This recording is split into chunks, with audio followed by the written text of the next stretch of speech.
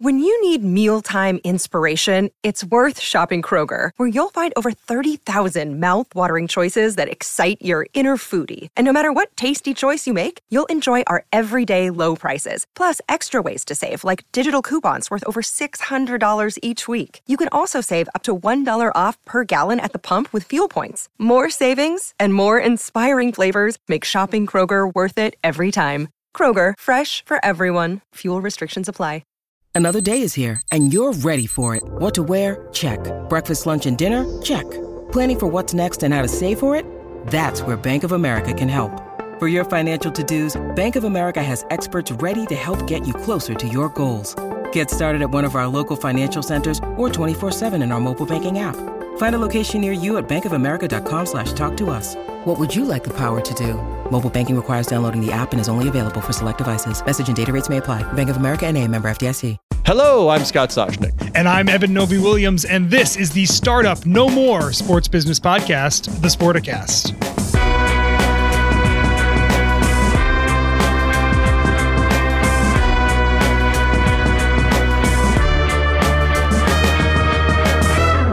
And our guest is Jack Gretzinger, co-founder, CEO, SeatGeek. Now, Jack, we are the honest podcast. I say the things. Only one. The thing that, I think it's true. Everybody thinks you have to be perfect. It has to be edited, this, that. This was take two.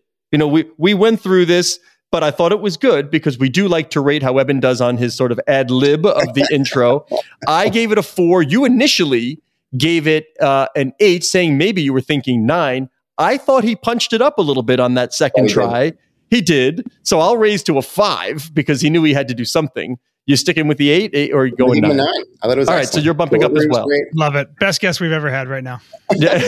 How do you feel about the underscore in a Twitter handle? Me personally? You personally. I hate it. He knows it. I hate it. Not a big fan. Yeah, I prefer a dash. Worst guest we've ever had. Yeah. We've run the gamut of emotions right here. All right, Jack. Well, thanks. That's all the time we have. No, let me start with this because I think a lot of people feel this way. I really do. I am very confused by the ticketing world these days. There's just so much to it. Evan is more of an expert than I am. I don't really get the nuance. I do get the technology. But if I'm a customer, and whether it's UX, why am I not platform agnostic? Why do I like SeatGeek? What are the big differentiators in the platforms that are available to me? That's honestly a big reason we got into this in the first place is because most people are confused. And it's, I grew up huge Cleveland sports fan, lifetime lover of live events. And it's this weird dichotomy where the events themselves are these life-affirming magical moments. But historically, the technology you use to go has been subpar and a huge source of confusion and frustration and hidden fees. So ultimately, SeatGeek solves that. To directly answer your question, we are, unlike others, vertically integrated back to the venue itself or the rights holder, meaning the team or the artist, such that it's all a single integrated experience. And ultimately, that just allows us to offer much better inventory to folks that want to go to stuff and make it much easier to buy and get in. I love it because we're dealing with a Cleveland sports fan here. You don't even hear magical experiences. Normally, the Cleveland sports fans are on the other side of that. Shows you how much I like sports and games. The fact that was despite, although Cleveland sports are in a good spot right now. The Cavs are on a run, and the Browns are solid. So it's a good time to be a Cleveland sports fan. You guys have a deal with the Cavaliers. What does that kind of feel like to work? Is it more special for you if it's a team that you grew up loving versus all the other teams that you work with? Yeah, it was really cool, man. I mean, I love all our clients, but it's definitely special I grew up going to games at Gund Arena with my dad. And honestly, probably some of the most memorable moments of my childhood, and idolized it. And to get to work closely with the team, which is really just an outstanding organization, outstanding business, to get to work with them and use technology that we build to allow them to put on games and shows is an amazing thing. Are you still a fan of sports and teams you grew up watching? I mean, I think Scott and I are kind of in the same boat where I think some of the allure has worn off. The story I always give, I grew up as a big Mets fan when the Mets were in the World Series in 2015 or 14 against the Royals. I had a press pass. I didn't actually end up going. That would have been the most insane thing to tell my 15-year-old self, that the Mets would be in the World Series and I would be able to go and not go. I'm curious if you are still a fan. Are you still watching games as a fan, or are you just too close to the industry now? No, I am. Yeah, still a huge Cavs fan, huge Browns fan. It's One thing I found is that living in New York, it's a little bit harder to stay in the mix of it when you're not surrounded by your friends that are talking about it all the time. But yeah, still watch every Browns game on Sundays and a bunch of Cavs games. So it's like the little part of Cleveland I can keep with me, you know? So let's go back to the ticketing world, because you were kind of talking about the interest and kind of the hole in the market that you saw back in 2009 when you guys launched. That's kind of right around the time that I started writing about the ticketing industry. At that moment, it felt like there was this huge gap between secondary and primary ticketing. So a gap between the tickets that you buy from a team directly or tickets that you buy on a resale market. I feel like you guys kind of led the charge over the past 10 years or were a big part of kind of mixing those two worlds, which I think a lot of sports fans out there might not have even realized happened. But if in your own words, if you could kind of describe the way, the vision you guys had for the marketplace in which secondary and primary tickets were blended in a way that they hadn't really been before. Yeah, I describe, like you said, the primary and secondary markets are converging. And I think about it less as primary and secondary and more as enterprise and consumer. And ultimately, from a fan's perspective, make a comparison. If Scott's buying a car, it matters if that's a used car or a new car, right? You're getting a qualitatively different thing. You probably pay more for the new one. If you're buying a ticket, you shouldn't really care, assuming it's knowably valid. All you want to do is get a good deal and get into the game. So in order to offer the best experience for fans, I think it makes sense to show them a full menu of options. And from a team's perspective, it makes sense to have all of that visible to them, right? Versus the alternative where the team only sells primary. Secondary is this thing that happens outside of their view. And as a result, they don't know most of their fans that are actually coming to the game. The data, yeah. Exactly. What's been the biggest change in ticketing in the last 5 years? I mean, I like you said, fans, I'm not sure they really care. I mean, yes, I have my app now. It's delivered on my phone. But I mean, I always say that has to work for digital, by the way. We'll get to that. But what's been the biggest change that maybe consumers don't realize was going on behind the scenes? Digital ticketing, obviously there's a consumer-facing component to that, which you realize because the ticket is now on your phone and not a paper ticket. But what's cool is that you can do all sorts of stuff as a result. It's not just that what was previously paper is now like the same image on your phone. It actually becomes this interactive thing that you can use to buy their stuff in the venue. So like we have a product called Rally that allows fans to buy stuff, buy food, buy merchandise once they've gotten in. And all of a sudden the ticket, quote unquote, is no longer just this static barcode, but it's actually the little piece of software that helps you experience the whole event more fully. Now, let's just say, because you sound nostalgic to me. You sound like an old soul when it comes to your sports moments. So I'm just going to pick them. I mean, random names. Let's just say, I don't know, maybe Michael Jordan was taking a shot over, Craig Elo. Or maybe or Ernest Biner is, maybe looking for a leather oblong shaped thing somewhere near the goal line. If that was happening. Do we lose something in the nostalgia with this sort of move away from paper ticketing? Will there be a return to it? Although I do know, obviously, with the digital, we are discussing NFTs and other things that can be done with that ticket. But there are folks who still like to have sort of that paper ticket around. I think we're in a transition period, but I think in a lot of ways that nostalgia can be a lot more full and real as this, imagine it's not just a paper ticket, it's attached to photos you took there and, video clips from the game. And it's something you can relive 10 years later, much more viscerally. And yeah, there's whenever technology obviates something, there's a little bit of nostalgia for the thing that goes away. Growing up, I had a typewriter that I used to love, thought it was really cool, but I could never change the ribbon. I could never, ever change the ribbon. Eben has no idea what we're talking about. And I don't miss the typewriter, right? I ultimately pretty happy with my laptop and pretty happy that, when I'm going to a game, it's a lot easier. And ultimately, the point here is just to get fans to go to stuff and have fun and for there to be more games and more shows. And we want to use technology to make that happen. And I think digital ticketing is part of it. Can you be specific there? I mean, are you looking at, NFT versions of tickets that get purchased through SeatGeek? Are you looking at video packages that get sent to you after you buy a ticket when the game is over? What are you actually looking at as a way of kind of using this digital advantage to kind of create the nostalgia that we're talking about?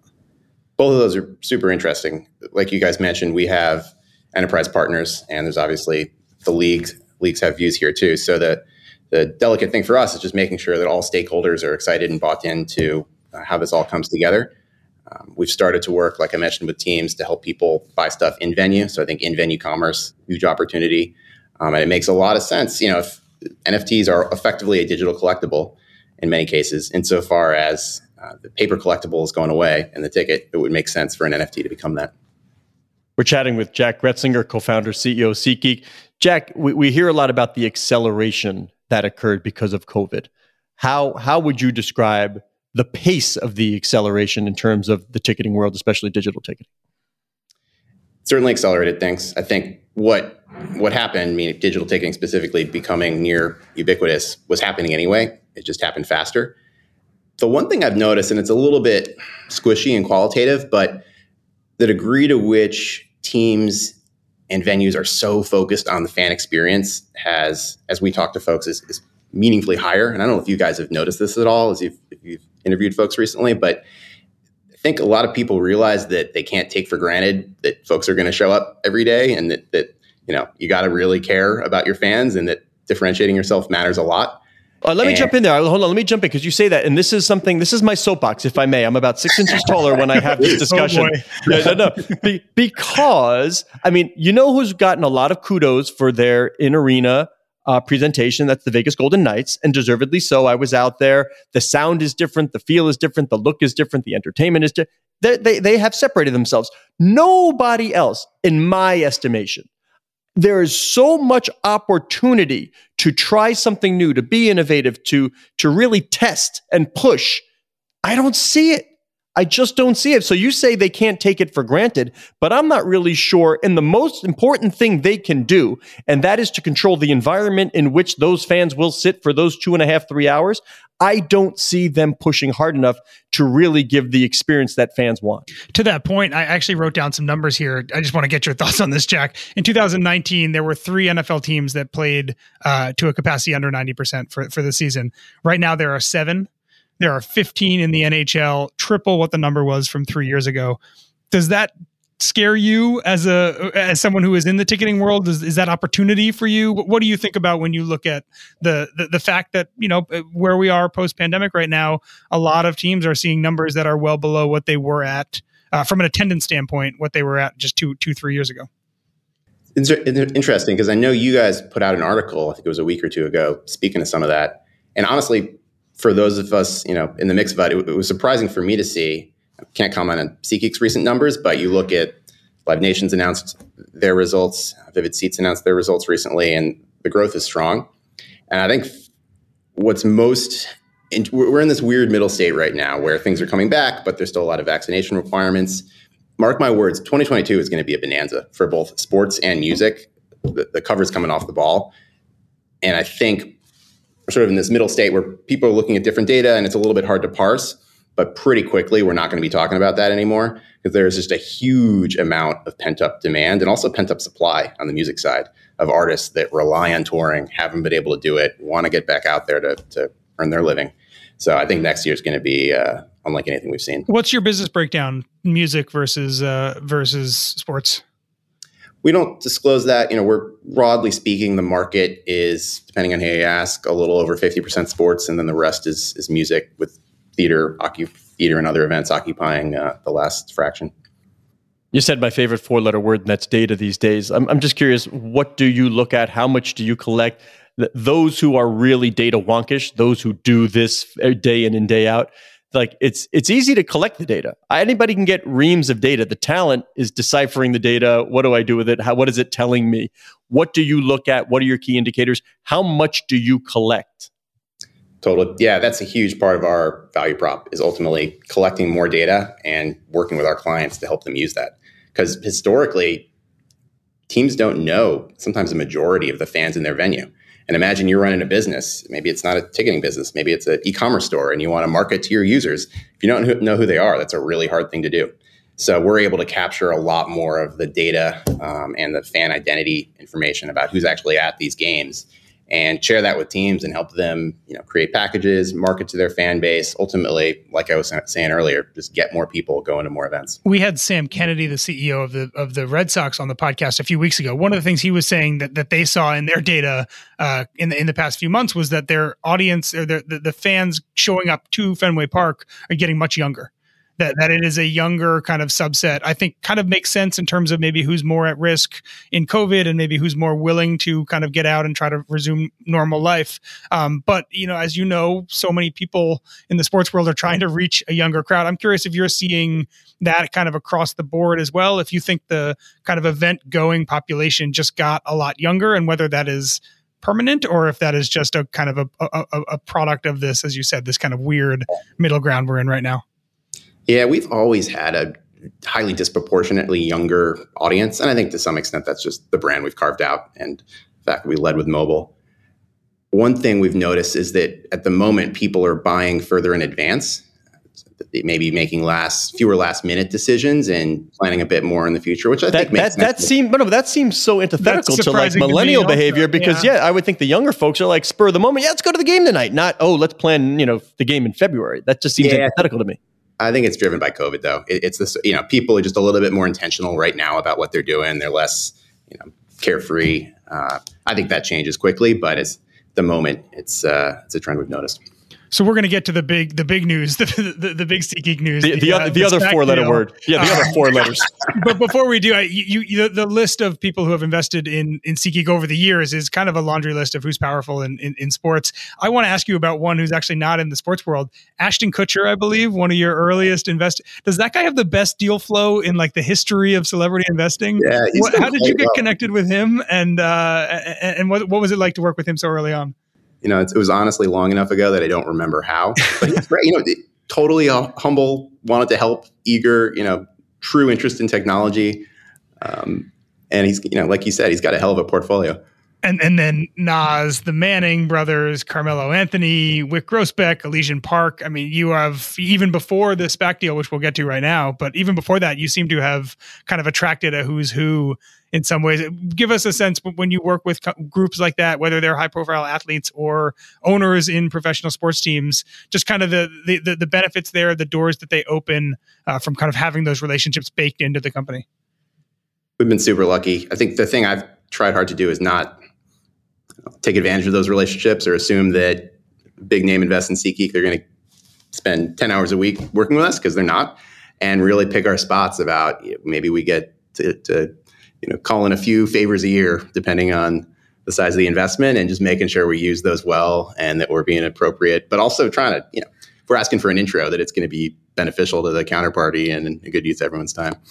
What does a favor look like? Is it an introduction? Is it a phone call? Is it advice? What does a favor look like in that regard? It's changed a bit over time. Sometimes it's vouching for us personally, right? I know these guys, they care about the right stuff. Earlier on, it might have been more intros. As our business has expanded, that's become less necessary. But ultimately, with our investors, like the thing we've tried to do is just surround ourselves with a bunch of really bright people who are also good human beings. And assuming that if we've got dozens of those around the company, that it'll be a positive thing. And we've seen, as Eben and I have talked about this a lot in the investing community, that especially as you bring in, like we apply it to the limited partners in sports teams. It used to be if you had the check and you could cut the money, hey, come on in, you're fine. We'd like to have you in our ownership group. Nowadays, you have multiple entities or people with the money seeking entry to the club. You have to now look at where is a weak spot, right? How synergistically does this person or that person fit in our group? How can we best utilize? It really is about when I need to make that phone call, is that person there and aiding in sort of the bigger picture of the business? 100%. You guys mentioned the SPAC. We chose a partner in Redbird that had a background very much because of that. And that was a huge driver of the decision. Yeah, I mean, we're familiar with Jerry Cardinal and Redbird, and his other businesses like data centers, and as well as heavily involved in sports. What is it that that appealed to you? At the SPAC, Red Ball first went after Fenway, and I think it's kind of funny they wound up investing privately. It didn't look like the sports world was ready for publicly traded investment. But what was it specifically about Billy Beane, Jerry Cardinal, and the experienced team of that management team that said, this is right for us? They got an incredible track record of, it's cool. It's not just investing in sports related companies. It's also helping build them and actually getting their hands dirty. Best example of that is a business called On Location. which they built and focused on premium ticketing, something obviously very close to us. And they really learned about the industry. And that gave us a common language as we discussed SeatGeek with them, because they already got it. Another really impressive thing that they built with others is Legends, which they started with the Cowboys and the Yankees and some others, and has become a huge, important business in our industry. And that was many years ago that Jerry did that. Like our friend Sheriff Mir Hashemi over at Legends, and sure we know on location well. Now a piece of Endeavor. It's like, but there's getting in, there's getting out. How has your life changed as the CEO of a publicly traded company? There's a big difference between closely held and publicly traded. Things you can say, things you can't say, I assume. So get it all out now. Get it all out now. You don't want to give an oopsie right now. It's just your life changes. You have to. I'm assuming you need to be more careful with what you say and looking ahead. We made a big effort within SeatGeek really for the last 2 or 3 years to act like a public company, knowing that we were aiming towards this and not wanting to, on day one be like, oh crap, now everything changes, rather that be something that actually feels very natural. So we've been preparing for this. I think it's the time in our life cycle where it makes sense. And for me personally, something I've been preparing for with the rest of our exec team, so that it's hopefully a pretty easy transition. Because if we do this right, the day-to-day of someone on our team, with a few exceptions, shouldn't change. We're still trying to build the best products in our industry and build a generational company that'll be very, very valuable over the long term. And whether we're public or private, that's still true. We're about 4 weeks, maybe 5 weeks since the deal was announced. $1.35 billion, the valuation for SeatGeek as a publicly traded company to start. What has your life been like in the past 5 weeks? I imagine it's a lot of meetings with analysts and investors. Are you just going one-to-one, just pitching, giving them the breakdown, the deck, the whole thing? I imagine you have at this point the pitch down nailed pretty decently. Definitely, I know the slides very well at this point, but it's obviously I care so deeply about this company and what we built. So I'm lucky that the thing I get to talk about a lot is something I both know a bit about and care a ton about very deeply. And it's a lot of fun to get to talk to a set of folks about that. All right, Jack, pretend that I'm an heir to the Novi Williams fortune. Everybody knows that. Let's just pretend. Family office. Yeah. And I'm asking for an elevator pitch, only you're getting in on floor 3. And I've just hit the down button. Give me your best. Give me your best. Do you need floor 5? You tell me what you need. No pressure. Give me your floor 3 elevator pitch on, I need your money, and here's why SeatGeek. SeatGeek is a technology company that ultimately makes it easier for fans everywhere to go to more events, see more games, see more shows, and is vertically integrated back to venues and rights holders so that they can run their businesses better and know more about their fans, get more data, put on more events, and better monetize the events that they have. All right. Are owners behind on this? I know you've said they're doing well, but I think if we really talk to the CEOs of technology companies, like Eben and I joke about it all the time. We think like Jeff Bezos would look at what the sports world is doing and chuckle at like this infancy. Like, wait a minute, you might as well still be on the typewriter, folks. We have computers, we have iPhones. Like we can do this stuff. Where are we in the life cycle? Are they running hard to catch up? I think it's changed quite a bit, even since we started doing this 12 years ago. And one of our newest clients is the Brooklyn Nets and Brooklyn Sports and Entertainment here in New York, which is owned by a very... Hello, Joe Tsai. Hello, John Abamandi. But, Joe obviously has everyone on earth, one of the most impressive technology backgrounds. And one thing that's so impressive about them and some other teams we work with is that they see things in a much more modern, technology-centric way, and they get it. And their teams are changing quickly as a result. I'm not ashamed to tell you that Joe and I have had several conversations about metaverse, virtual real estate, the value of virtual real estate, what makes a good plot. I love, there are certain owners, and I love talking to all owners because, I learn something every time, but spending some time with Joe is a whole lot of fun because I don't know where the conversation's going to go. It could be wine, it could be basketball, it could be lacrosse, or it could be the metaverse and virtual real estate. But anyway, I'd love all those discussions. Now that we've gotten the token metaverse comment, I'll ask the token blockchain comment. There's we've seen kind of this revolution in kind of discussion around blockchain in sports over the past 12 months. so many of those discussions I feel like are areas where blockchain I don't think is all that important, or maybe is not going to be that impactful.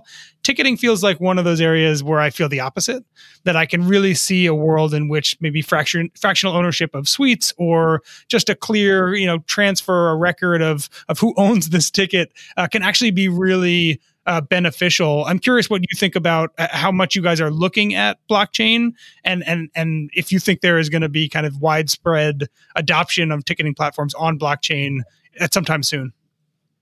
We're absolutely looking at it. I've spent a decent amount of time on it. I think there will be. My take is that change is not going to be a binary one. It's going to happen gradually. So I would not expect that overnight, say, an entire league moves to the blockchain. Rather, there's components of the value chain that are on a blockchain, and that, assuming that works and it provides value, everyone, both fans and also teams, get more comfortable with going further in that direction. What do you think the timeline would be there? I mean, do you think in 5 years, most people are buying tickets that are, the platform is on blockchain? Do you think that's 15 years, 20 years, or is it even longer? Yeah. I mean, I don't have any crystal ball. I would say in a 5 to 10 year time frame, that feels right. And I think it'll happen gradually over that period versus all at once. All right, Jack, I'm going to get you out of here on this one. It's a question I get a lot from CEOs who sort of play in this space, not necessarily just ticketing, but sort of, tech and sports and consumer. This is the question I get all the time. And please don't duck it. We're going to hold you to this one. This is the question I get a lot. Ready? Do I need to be worried about Michael Rubin? I don't know if you do. I think obviously incredibly impressive what they've done, and they've got ambitions that seem to be broader still. So I'm not ducking it, but I say I don't think you need to be worried, and we're not either. We're really impressed by what they've built, and curious to see where it goes. All right, Jack Gretzinger, co-founder, CEO of SeatGeek. Thanks so much, man. We do appreciate it. Appreciate you guys having me. Thanks a lot. Thanks, Jack. I don't know about you, Eben, but ticketing can be dull. I mean, it can be a dull conversation, but because of the SPAC, because of the change that we're seeing and the pace of the change, I had a good time with that. To me, I see the one big problem with the mobile ticketing, the Wi-Fi and everything. It has to work. I was because ingress and egress. When you ask sports fans when they go to games, what are your biggest complaints? I'm telling you, ingress and egress, bathrooms, those are always top of mind. And ticketing, getting in, that's a big part of it. And if the little scanner thing won't work, I've had that all the time.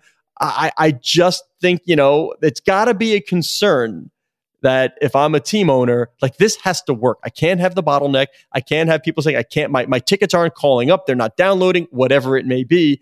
That would scare the bejesus out of me.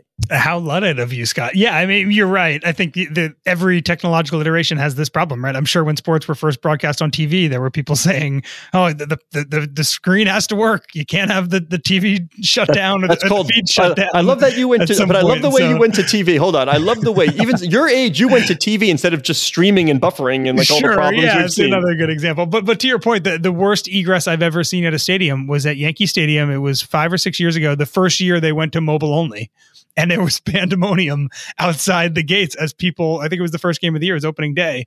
A lot of people obviously had not realized that was going to be the way it was, and there was so much confusion. So yeah, there's always going to be, I think, a kind of a middle ground where the adoption and the tech has to catch up and be reliable, and then it's smooth sailing, and we probably never think about it again. All right. Well, let's hope people think about listening to this show again, because he is Eben Novy-Williams on the Twitter at Novy_Williams. I am Scott Soshnick on Twitter at Soshnick. Our social media editor is Cora Veltman. She is in charge of our feed at Sporticast, which is the hub of what will soon become the Sportico Podcast Network.